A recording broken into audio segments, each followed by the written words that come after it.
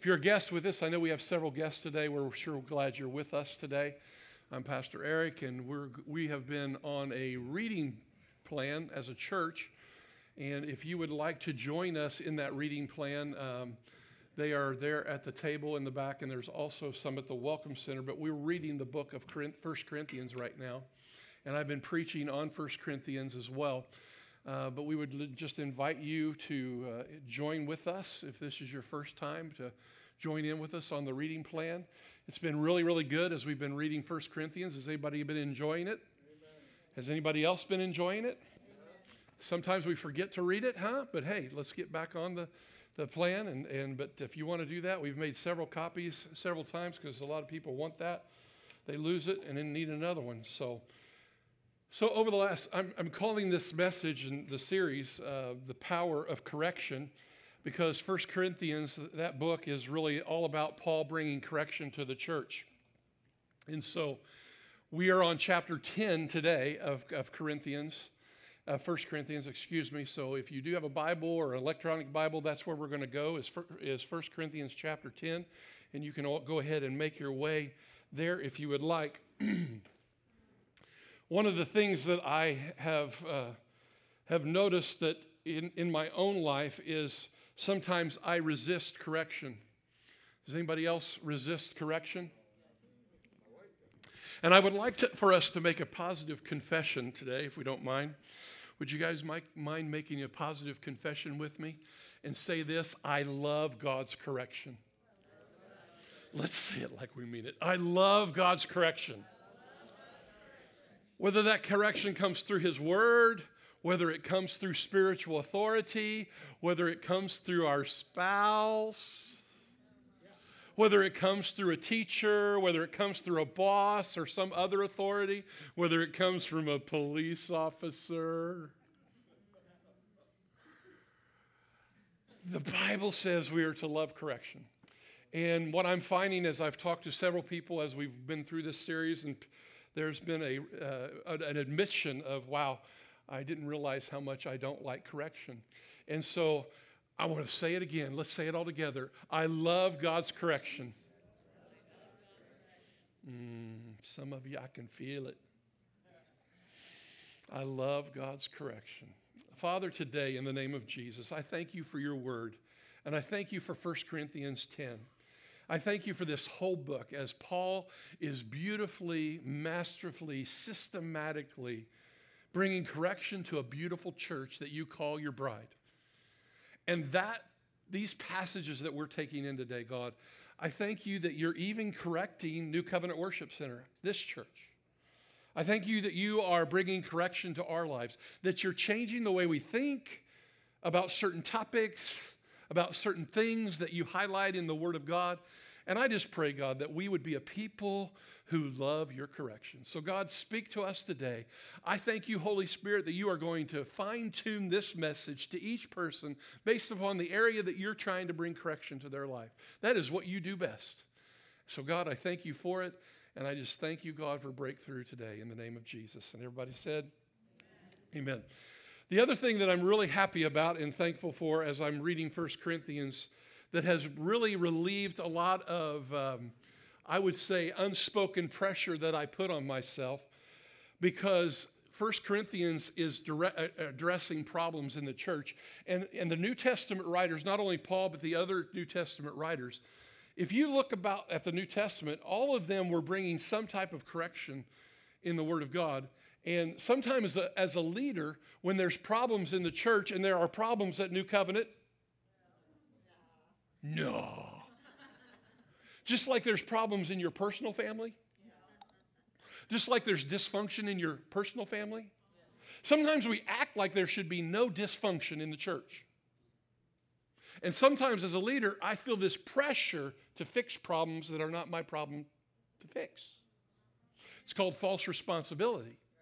Because it's your responsibility. Yes, I may be part of the, holding you accountable and calling you higher, but I can't change anybody. I can barely change myself. And it's only when I submit to the lordship of Jesus Christ that actually change comes to my life. Anybody agree with that? And so, yes, we're to help correct each other and we're to help hold each other accountable. But we should expect problems in the church because we're broken vessels. We leak. We create messes. But we're becoming like Jesus. God is taking us on a journey to make us more like him. Can I please have an amen on that? Amen. And so you're not perfect. I'm not perfect. Please don't put me on a pedestal. I'm in process as well. And God is working on me just like he's working on you. And Paul and these writers are bringing some great direction to us. And so in 1 Corinthians, and just to give you a quick review, because I know there's different people here and every week is a little different, but I want to just give us just a brief review of where we've been. Because some of the things that God has used this letter to do, in 1 Corinthians, is he's corrected disunity in the body of Christ, and he's corrected the church for their disunity and their arguing. He's corrected them on how they viewed leaders and their prideful position. I follow Paul, I follow Apollos, and there was this division and separation, and we're the ones right, you're the ones wrong, and he was trying to bring the unity and them back together. He's brought correction in all kinds of stuff like lawsuits among you. He's talking about marriage, what's right in marriage, what's wrong in marriage. Should I divorce? Should I not divorce? What's the legal grounds for divorce? What's not the legal grounds for divorce? What about virgins? What about single people? He's going through all these things, and they are asking him. What I love about this is that in this book, he keeps going, and as for this, and then he deals with an issue. And for this, and what he's doing is he's talking about what they've asked him about. So this church wants correction. They're asking him, what is it okay for Christians to do, and what is it not okay for Christians to do? What about marriage? What about this? What about food sacrificed to idols? What about this? And they were asking Paul to give them clarification on what are the things that they can as Christians do and what can they not do. And so a couple weeks ago, I talked about the gray areas of Christianity. The areas where the Bible doesn't exactly say, yes, you can do that, or no, you cannot do that. And that many Christians think, because that's what the food sacrificed to idols, though we don't have people sacrificing animals to idols anymore. We have our own idols. We have our own things that we're dealing. And I tried to bring that 2 weeks ago into kind of our world and our culture. What was Paul trying to get at when he was saying, when he was talking about food sacrificed to idols? And I dealt with two things. And, there's a lot of Christians who think they can do this or they can't do this. And I used two examples because really what Paul was trying to do when it was talking about food sacrificed to idols, he was saying to them, if eating meat causes your brother to sin or offends them, I would rather you never eat meat again.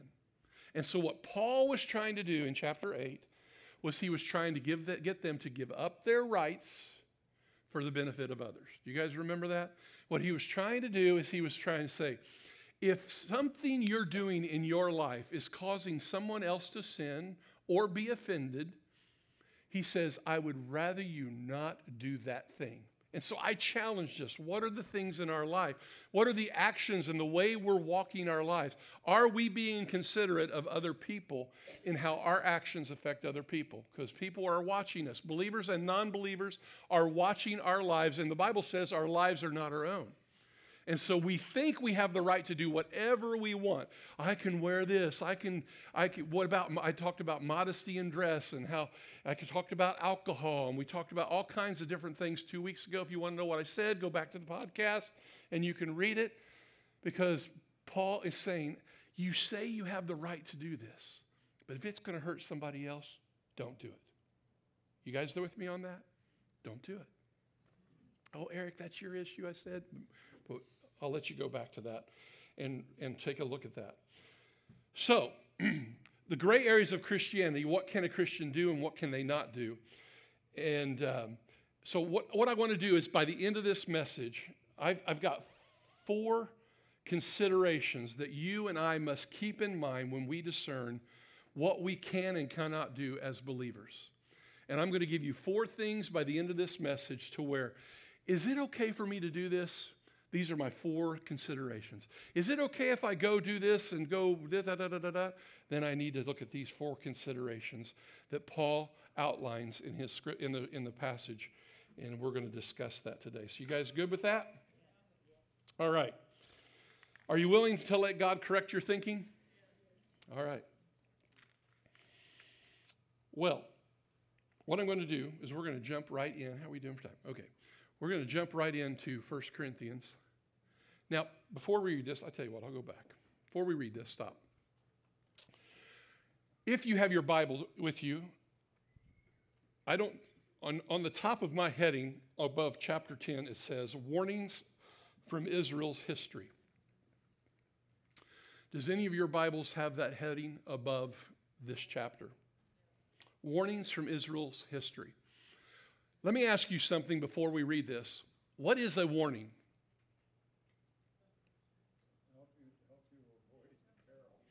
Help you to avoid peril. Warning, if you look it up in the dictionary, is something that warns and serves notice of imminent danger or hazard. It's a warning. A warning implies that if it is not heeded, it can cause death or serious injury. So, like a tornado warning. What's the difference between a tornado warning and a tornado watch? The warning is more serious. Watch, conditions are likely for a tornado. Hey, warning, it has been spotted, and it is a high likely. And what do? A lot of people, they go to their basement, or they go into a small, and they heed the warning so that they remain safe. So as we approach this scripture, Paul is going to use Israel's history to bring a warning from the Old Testament to the New Testament.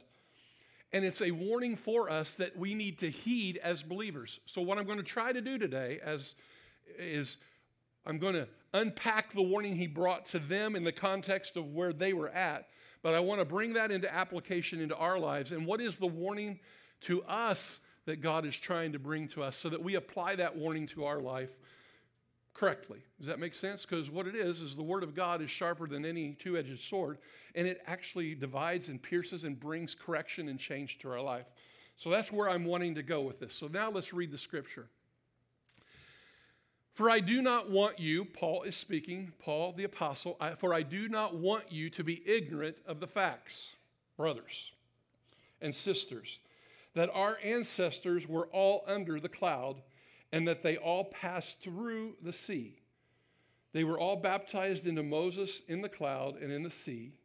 They all ate the same spiritual food and drank the same spiritual drink, for they drank from the spiritual rock that accompanied them, and that rock was Christ. Nevertheless, God was not pleased with most of them. Their bodies were scattered in the wilderness. Now there's a warning here. And I want to unpack what he's talking about, because if you don't know the story of Moses and the children of Israel, God's people, the Israelites, were in bondage for 400 years in slavery. They were enslaved in Egypt, and they were forced to do hard labor, and they were forced to be under the rule of the Pharaoh. And they did that for 400 years. They forgot what freedom was. If you think about 400 years, that's longer than we've been a nation. Long time. A lot of water over the dam, right? A lot has happened in 400 years.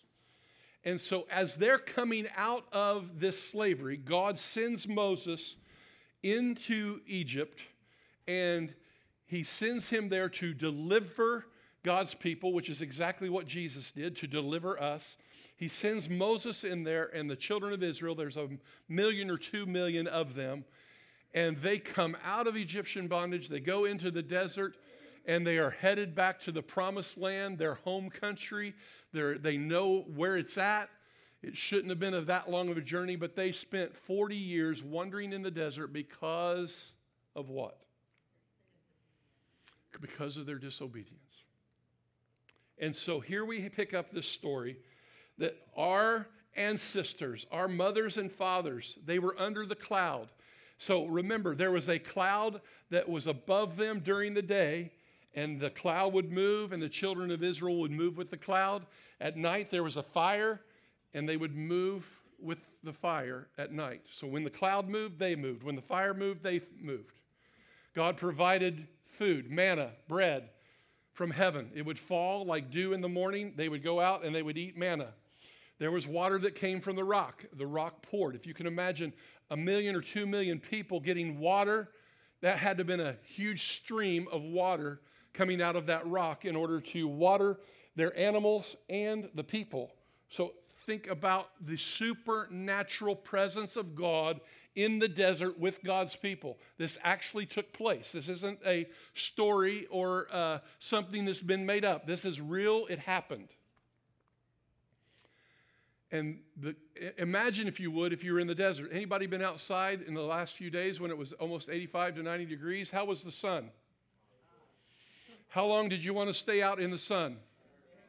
Imagine the love of your Father providing a cloud over you all day in the desert heat so that you don't get sunburned and that you're protected from the sun. What about in the desert? How cold does it get in the desert? You don't realize it gets cold in the desert, and a fire by night. God, in his supernatural presence, the presence of God was with them tangibly, visibly, seeing the presence of God. Are you with me? And so he's warning us about something here, and I'm going to get into this as we continue. And what's really sad, they drank from the same spiritual drink, the spiritual rock, but nevertheless, God was not pleased with most of them, and their bodies were scattered in the wilderness. So imagine how many people did not make it to the promised land. What is the scripture that comes to my mind is, broad is the gate that leads to destruction, but narrow is the gate that leads to life, and few be there that find it. That there is a path in God that we as Christians, there's a warning here, that we must stay focused on the path of Jesus, of sanctifying and giving our life constantly to the Lord. So let's go look at verse 6 now. So what happened to Israel in the desert, they didn't please God. Many of them didn't make it through. And it says, now these things occurred as examples to us to keep us from setting our hearts on evil things as they did. Do not be idolaters, as some of them were. As it is written, the people sat down to eat and drink, and got up to indulge in revelry. We should not commit sexual immorality, as some of them did, and in one day 23,000 of them died. We should not test Christ, as some of them did and were killed by snakes. And do not grumble, as some of them did and were killed by destroying angels. Wow. Pretty stiff stuff there, right?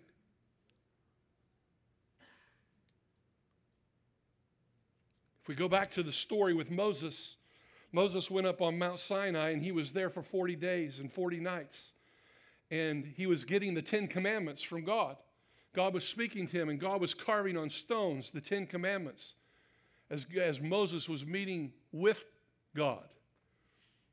And this scripture about they got up, eat and drank, and indulged in revelry, what did they do? Do you guys remember the story? They made a golden calf. They melted down their earrings. They melted down all their gold. And Aaron, the priest, he made a golden cow.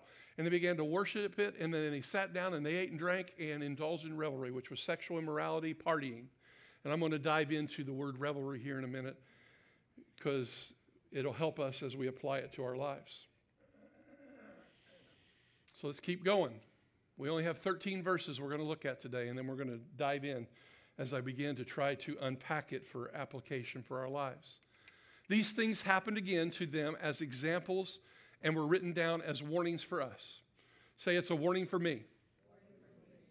On whom the culmination of ages has come. So if you think you are standing firm, be careful that you don't fall. No temptation has overtaken you except what is common to mankind. And God is faithful. He will not let you be tempted beyond what you can bear. But when you are tempted, he will also provide a way out so that you can endure it.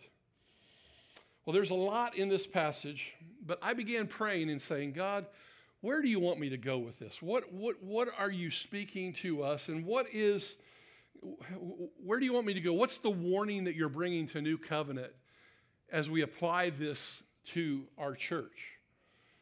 from the Scripture. Where we are not dealing with meat sacrificed to idols today, are we?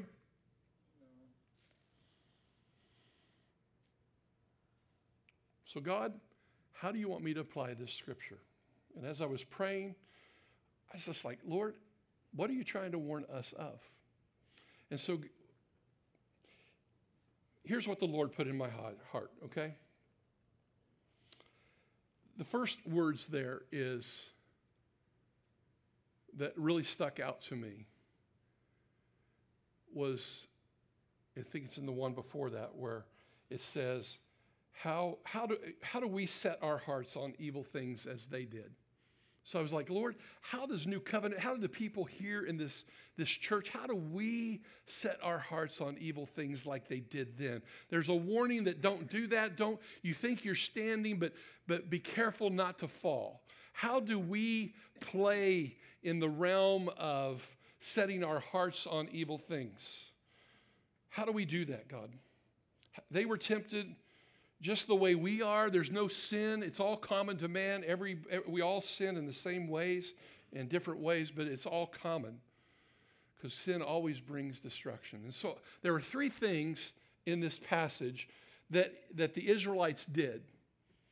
And so I took those three things and I broke them down. The three things that the children of Israel, how they displeased God in Exodus is, number one, they had idols. Number two was sexual immorality. And number three was complaining and grumbling. And so I just brought those things, even for my own life. And I was just like, Lord, where does New Covenant have idols? Eric, where do you have idols? I'm going to ask you that. Where are your idols? Yeah, you're not carving a statue and you're not sacrificing meat to idols. But where are your personal idols? Or maybe I should say, what is your American idol? Because even in the entertainment world is an idol. I'm not saying that because McKinley's in it. I'm saying we idolize people, right? And then I asked myself, Eric, where is your sexual immorality? Israel's three issues. And where do you complain and grumble as Israel did? And so I ask that as well to you, is where is your own personal sexual immorality? It may be in your mind. Where do you complain and grumble all the time? I mean, how self-aware are you of your own idols, your own sexual immorality, and your own complaining? Now, I'm just taking you down how God speaks to me. He does all this a little differently. So, again, what I do is I look up the word idol. I look up the word worship. What are the idols? Of course, we know what an idol is. Idol is the worship of someone or something other than God, as though it were God. And so, and worship is to show love and adoration for something or someone. And so I went to the Lord and I was like, Lord, what were the Israelites worshiping? What were they idolizing? I realized they carved a calf out of gold, but that really wasn't their idol. I mean, yes, they carved it, and it was an idol that they bowed down to. But what was the idol that they were worshiping? Was it really the golden calf? I got some proposing to do to you. I propose that they didn't want God to be their God. They wanted to be their own God. You're going to see where I'm going with this for a moment. The words the people sat down to eat and drink and got up to indulge in revelry, they really wanted to be able to do whatever they wanted to do. They didn't want someone in authority over them to tell them what to do. They really wanted to be their own God. They really wanted to be able to revel. They really wanted to party. They really wanted to indulge in the things that they wanted to indulge in. Now, that doesn't happen in America, does it?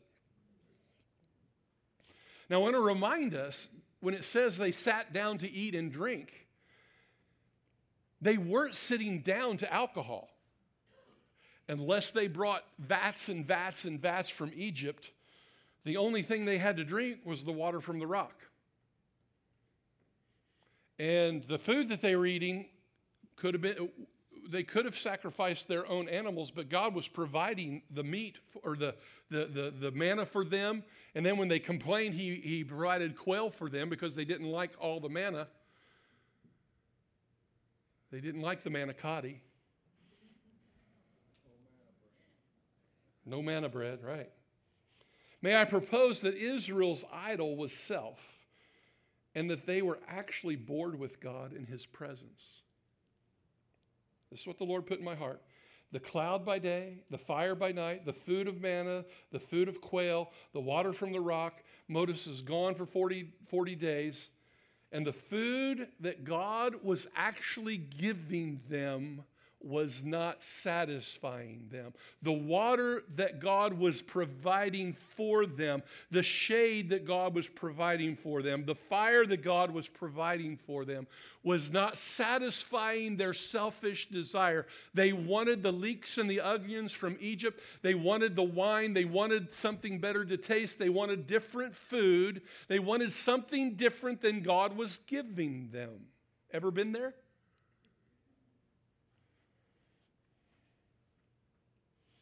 Food God was giving them did not satisfy self. The water God was giving them did not satisfy their desires. So they indulged in pleasure, sexual immorality, and partying and complaining. Now here's where it gets close to home. May I propose to you that we're no different. Our idol is also self. Our idol is also what we want. And I'm talking to myself as I talk to you. I say we have the cloud of God's presence each week here at this service. Do we not? Amen. The power and the cloud of God's presence is here every Sunday. The fire of God's anointing is always here every Sunday. Do I have a witness?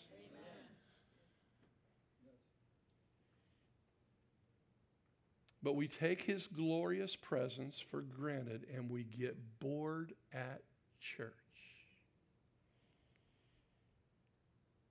Not everybody. We get bored with the spiritual food he feeds us and the water of God's word that we drink, and we treat him as common. We have a cloud of his presence here. But what we'll do is we'll get distracted by our phone. We'll get distracted by conversation. We'll get distracted by you name it. The mind goes all over the place. We get up 10 times. We get up. We move around. We can't stay focused. We are sometimes bored with God's presence. Maybe not you.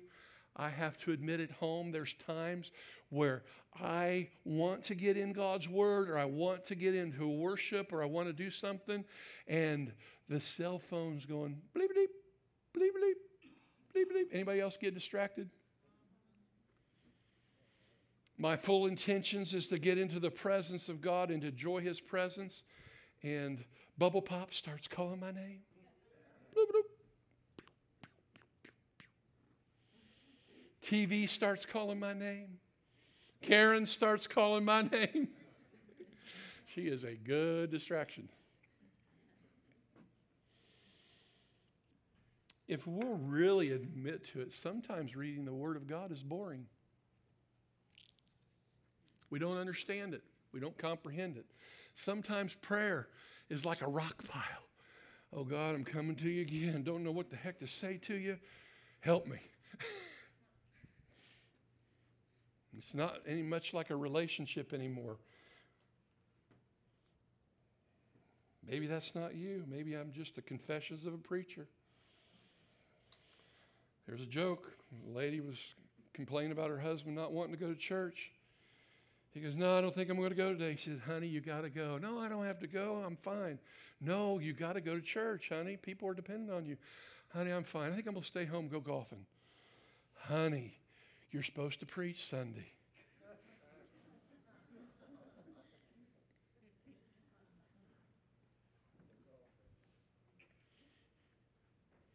Do you ever take your God's presence for granted?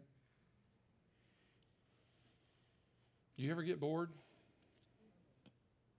Do you ever get bored with God? Because Israel got bored with God, and so did the church in Corinth, and they were looking for ways to indulge in pleasure and entertainment. That's what they were doing. And so when I looked up the word indulging in revelry, the Greek word for indulging in revelry I thought was very, very interesting. And this is where I'm going with this. The Greek word there means to be at play, to amuse oneself, and to have fun. What is our culture addicted to? Play, amusement, having fun. It even has the issue of lack of seriousness and to allow oneself pleasure. And so the word amuse really stuck out to me. And so I looked up the word amusement. And the word amusement means anything that entertains, brings pleasure, or is a diversion. What is an amusement park?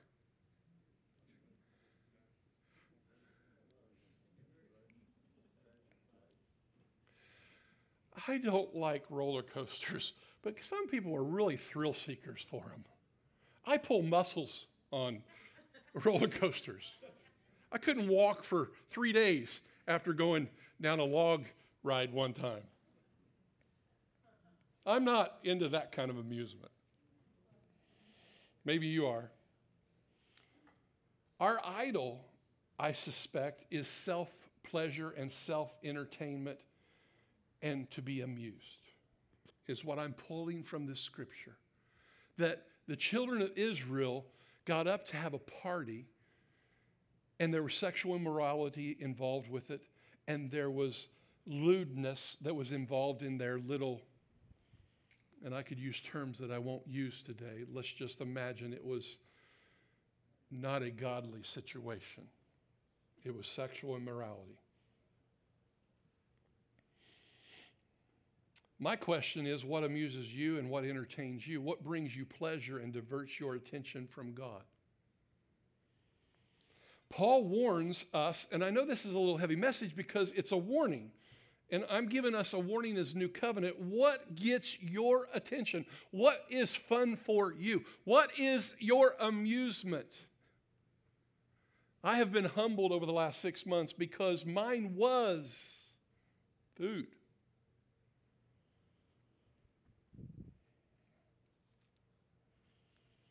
My idol was food.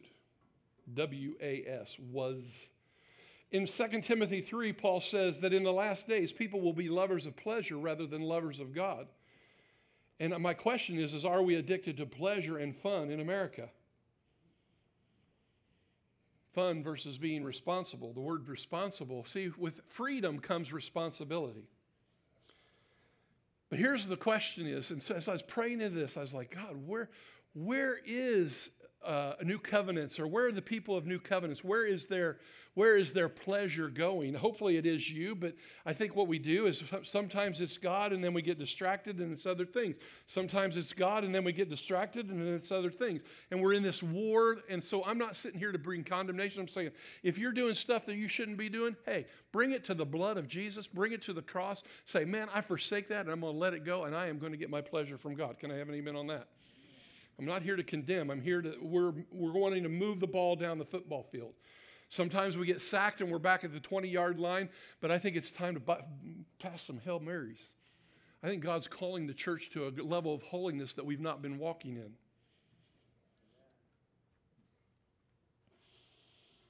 So here's the question. Tell me where you spend your time and where you spend your money, and I'll tell you where your idol's at.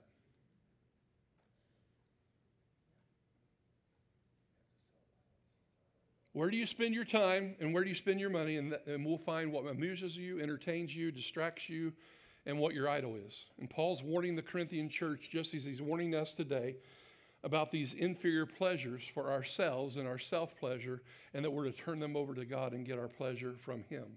And so then I went to the Lord and I said, okay, Lord, so where are we spending our time? And so here's where I'm going to give you some statistics. I'm going to give you statistics of where America is spending their time and their money.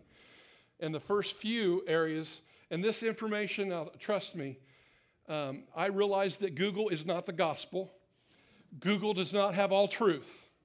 But I did look on Google, and I looked up some surveys of about how Americans and Christians are spending their time and their money. And money is being spent on alcohol, drugs, tobacco, sex, and food. That's a big part of where, if I was to sum up the money being spent, people are spending an ungodly amount of money on food in America. It is amazing. I won't go there. That's not where I felt like the Lord wanted me to go. Alcohol, drugs, tobacco, and sex and food were the biggest place of money being spent.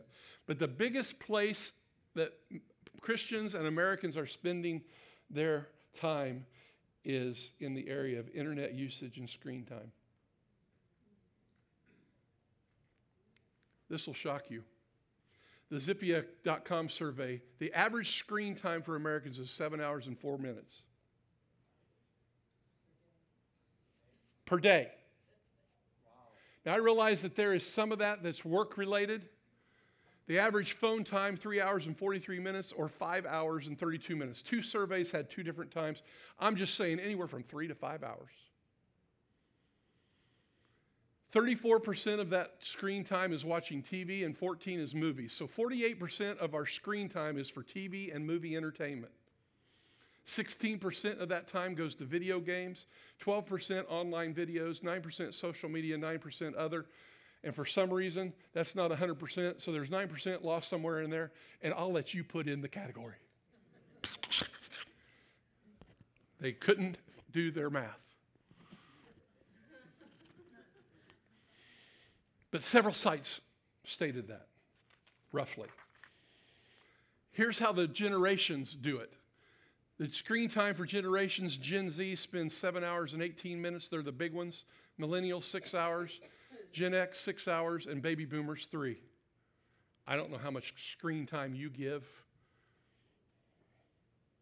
That's not my point. Here are some of the physical effects of screen time: headaches, insomnia, depression, anxiety. Problem-solving skills are lowered, chronic neck issues, chronic muscle and back issues, brain fog. Thought that was COVID.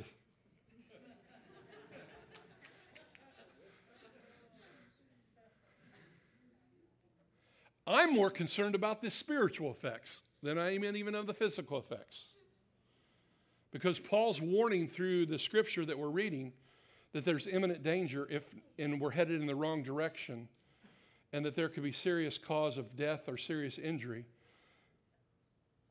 And I think if we don't correct our kids and our culture in where we're going with media and everything, that we're going to send, there's a warning of where we're headed as a nation if we continue to indulge in our time in this way. Now, I realize that screen time can be good in our spirit life. I realize we can do worship, Bible study, scripture reading, sermons, devotions, and all that kind of stuff. And dear God, I use that. I mean, that's where the bulk of my screen time is definitely in those areas.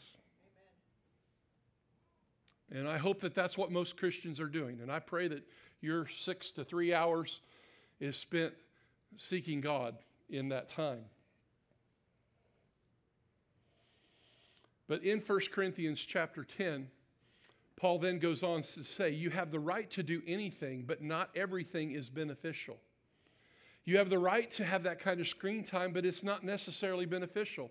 You have the right to do anything, but not everything is constructive. No one should seek their own good, but the good of others. Now, in this screen time, there is binging of Netflix, there's binging of shopping, there's binging of gambling, there's binging of video gaming, there's binging of social networking, cyber sex, videos, TV, all kinds of stuff that gets pushed into this realm of what you feed your spirit man. If you feed it junk, you get what? If you feed it good stuff, you get what?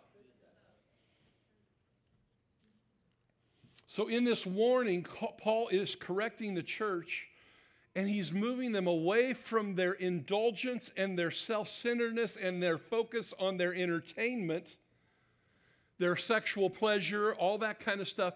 He was attempting to move them and correct them from self-focus to other focus. to God focus.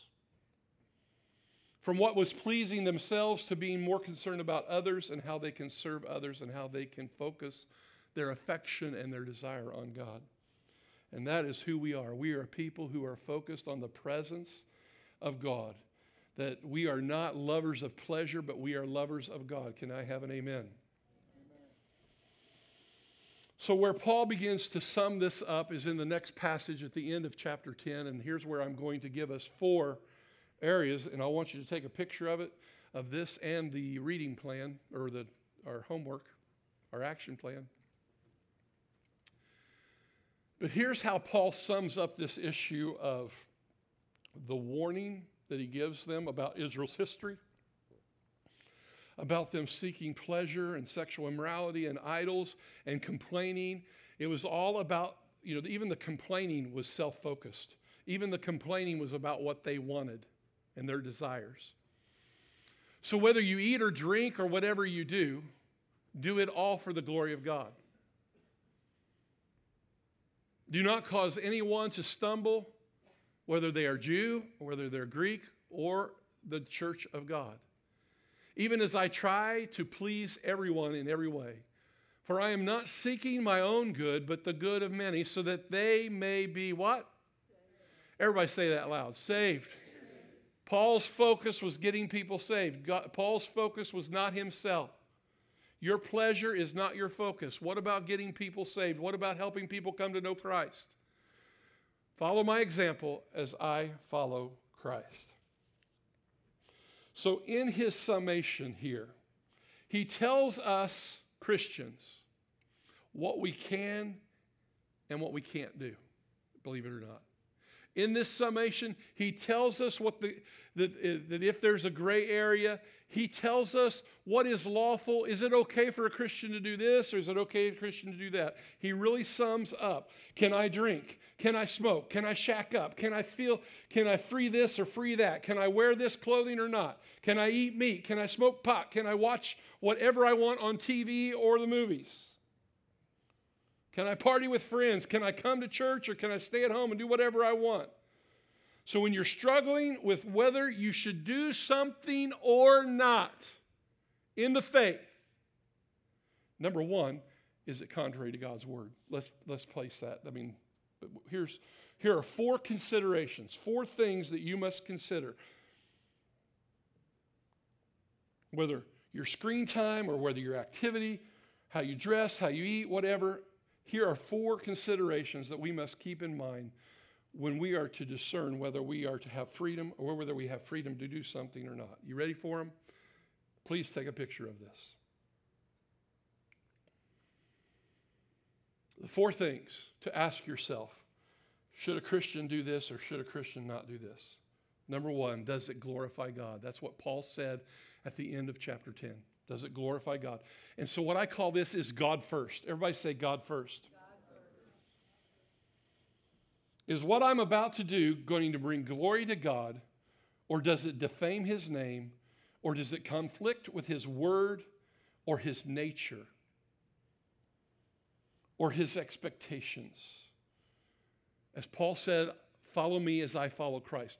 Is what I'm about to do, is it something that's contrary to God's word and his nature? Is it going to bring glory to him? So if the Bible says, flee from sexual immorality, you already know that sexual immorality, if I partake in that, it is not going to bring glory to God. Can I have an amen? Now, there's a lot of people that say, well, that's not sexual immorality. Man, it's not about how much I can get by with. If you're asking how much I can get by with, you're already on the wrong foot. Amen. The second thing Paul says is, does it edify others? Everybody say with me, others second. Will it build others up, or will what I am about to do hurt, offend, or cause someone to sin? Will it put a question mark in their mind and make them wonder if I'm a Christian? It is the test of love, the test of charity. Will it show love and help others, or will it hinder others? Everybody say, others second. What is the biggest complaint about Christians? You know it. Everybody complains that we're nothing but a bunch of hypocrites because we have eyes watching us. And Paul is trying to tell people, your life is not your own. You must realize that people are watching you. And it's what I'm getting ready to do. Is it going to edify and build somebody else? The third area is, does it help me? Everybody say, me third. So God first, others second, and I'm third. Most people try to put themselves first, right? That's contrary to the gospel. That's contrary to the word of God. Amen? Me third. What I'm getting ready to do, will it build me up in my faith, or will it draw me closer or pull me away from God? Well, I can tell you right now, my entertainment and the amount of time I spend watching TV, if it's not good programming, I know where it's turning me. I'm not saying you have to have only Christian programming. I'm not saying that at all. I'm just saying is what you're partaking in, is it going to draw you closer to God, or is it going and help you and build you up, or is it going to pull you away? Does my screen time pull me away from God, or does my screen time pull me towards God? Does my screen time bring me entertainment and self-pleasure, or is it helping? Number 4, could it control me? Could it form an addiction? I just have to have it to sleep. I just have to have it so my social anxiety or calm me down. A little drink at night just helps me sleep better. I get that. Or pick me up. Will what I'm about to do control me? Does it control others, and could it control me? I think those are 4 considerations to look at when you're saying, hey, is this something I should be partaking in, or is this something that I should not be partaking in? Okay, you guys cool with that? So here's my proposal for our action plan, applying this to our life. You can do these 4 things, or you cannot.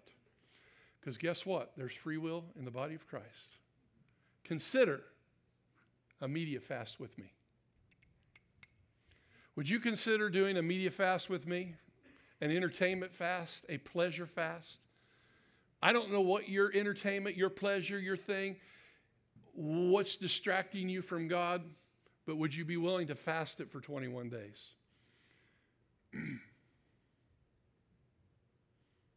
Because we don't want to be people who are focused on pleasure, but focused on God. Can I have a amen? This is a time of refocusing on the Lord and getting our pleasure and entertainment from Him. I can remember people in my family when they were talking when we did a media fast last year. They had several breakthroughs in prayer because they were spending more time with God and His presence than on all the entertainment and all the media. Would you consider possibly engaging with us in this? Will you deal with your boredom in God? Maybe that's not you. Maybe you're not bored with God, but maybe you are. Ask God to forgive you for your disinterest in Him.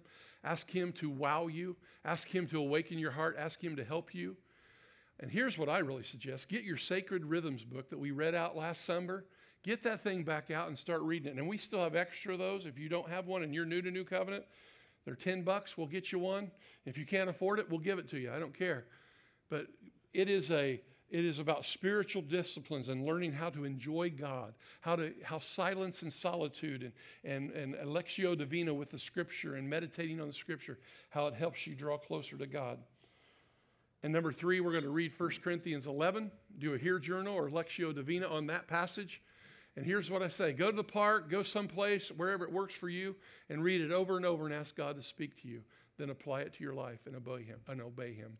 And then we're going to memorize James 1:13. And if you haven't noticed, we are on the 13th verse of James, and we're memorizing the whole chapter. Stand up with me, if you will. It's 12 o'clock.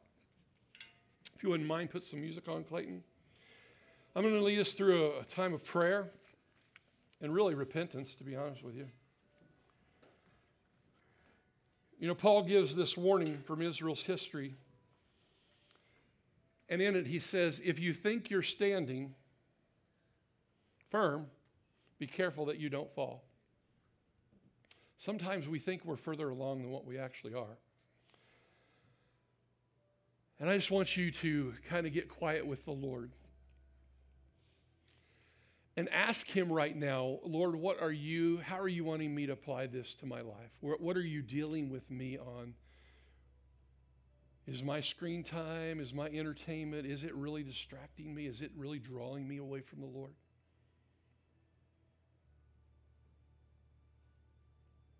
Am I really focused on myself that much? My pleasure? Is really my God my stomach? Is really my God my selfish desires? Have I taken you for granted, your cloud and your presence here at church? Am I bored with you? Just ask the Lord some questions. Just say, Lord, what do you want from me? I want to obey you. Just tell him that right now. God, what do you want from me? I want to obey you. I want corrected. Tell him. Say, God, I want corrected. I love correction. What do you want me to give you today, God?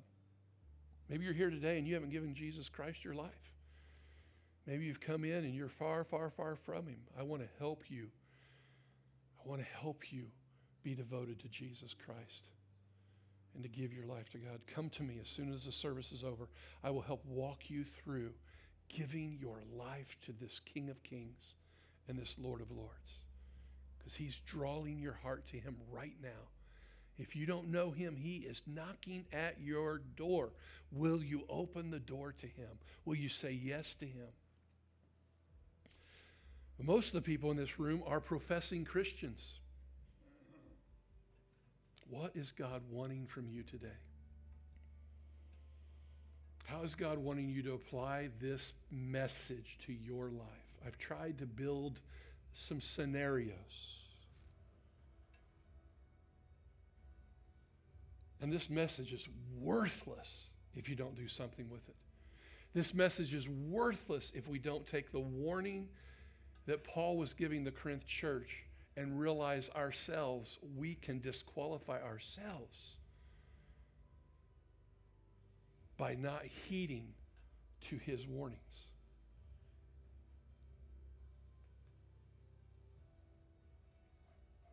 So, Father, in the name of Jesus, I pray for every person here today, God. I thank you for 1 Corinthians chapter 10. I thank you, God, that you're warning us through your word to refocus on you. Father, there is some entertainment and there's some choices that all of us make, God, including myself, God, and I submit them to you today, God. I ask that you would forgive us, forgive me for my distractions, my diversions, my pleasures, my self-focus. And Father, I pray this week that, God, as we press into these scriptures, as we press into your word, that, God, we would continue to surrender lordship to you. May your kingdom come. May your will be done on earth as it is in heaven. Father, we surrender our life. Father, I'm reminded of what your word says in Matthew 4:11. God, if you want to be my disciple, you must deny yourself. Take up your cross and follow me. God, we desire to follow you. God, I thank you that you're purifying us. You're bringing us as a church into a holiness and a reverence and a yielding to you. So, Father, deal with our hearts as we go through this week. And, Father, we thank you for it in Jesus' name. And everybody said, amen. May the Spirit of God go with you. We love you. If you need prayer today, feel free to come up. If you're here today, again, and you have not given Christ your life, I will be up here and I will help you come to know Christ. God bless you and have a blessed day.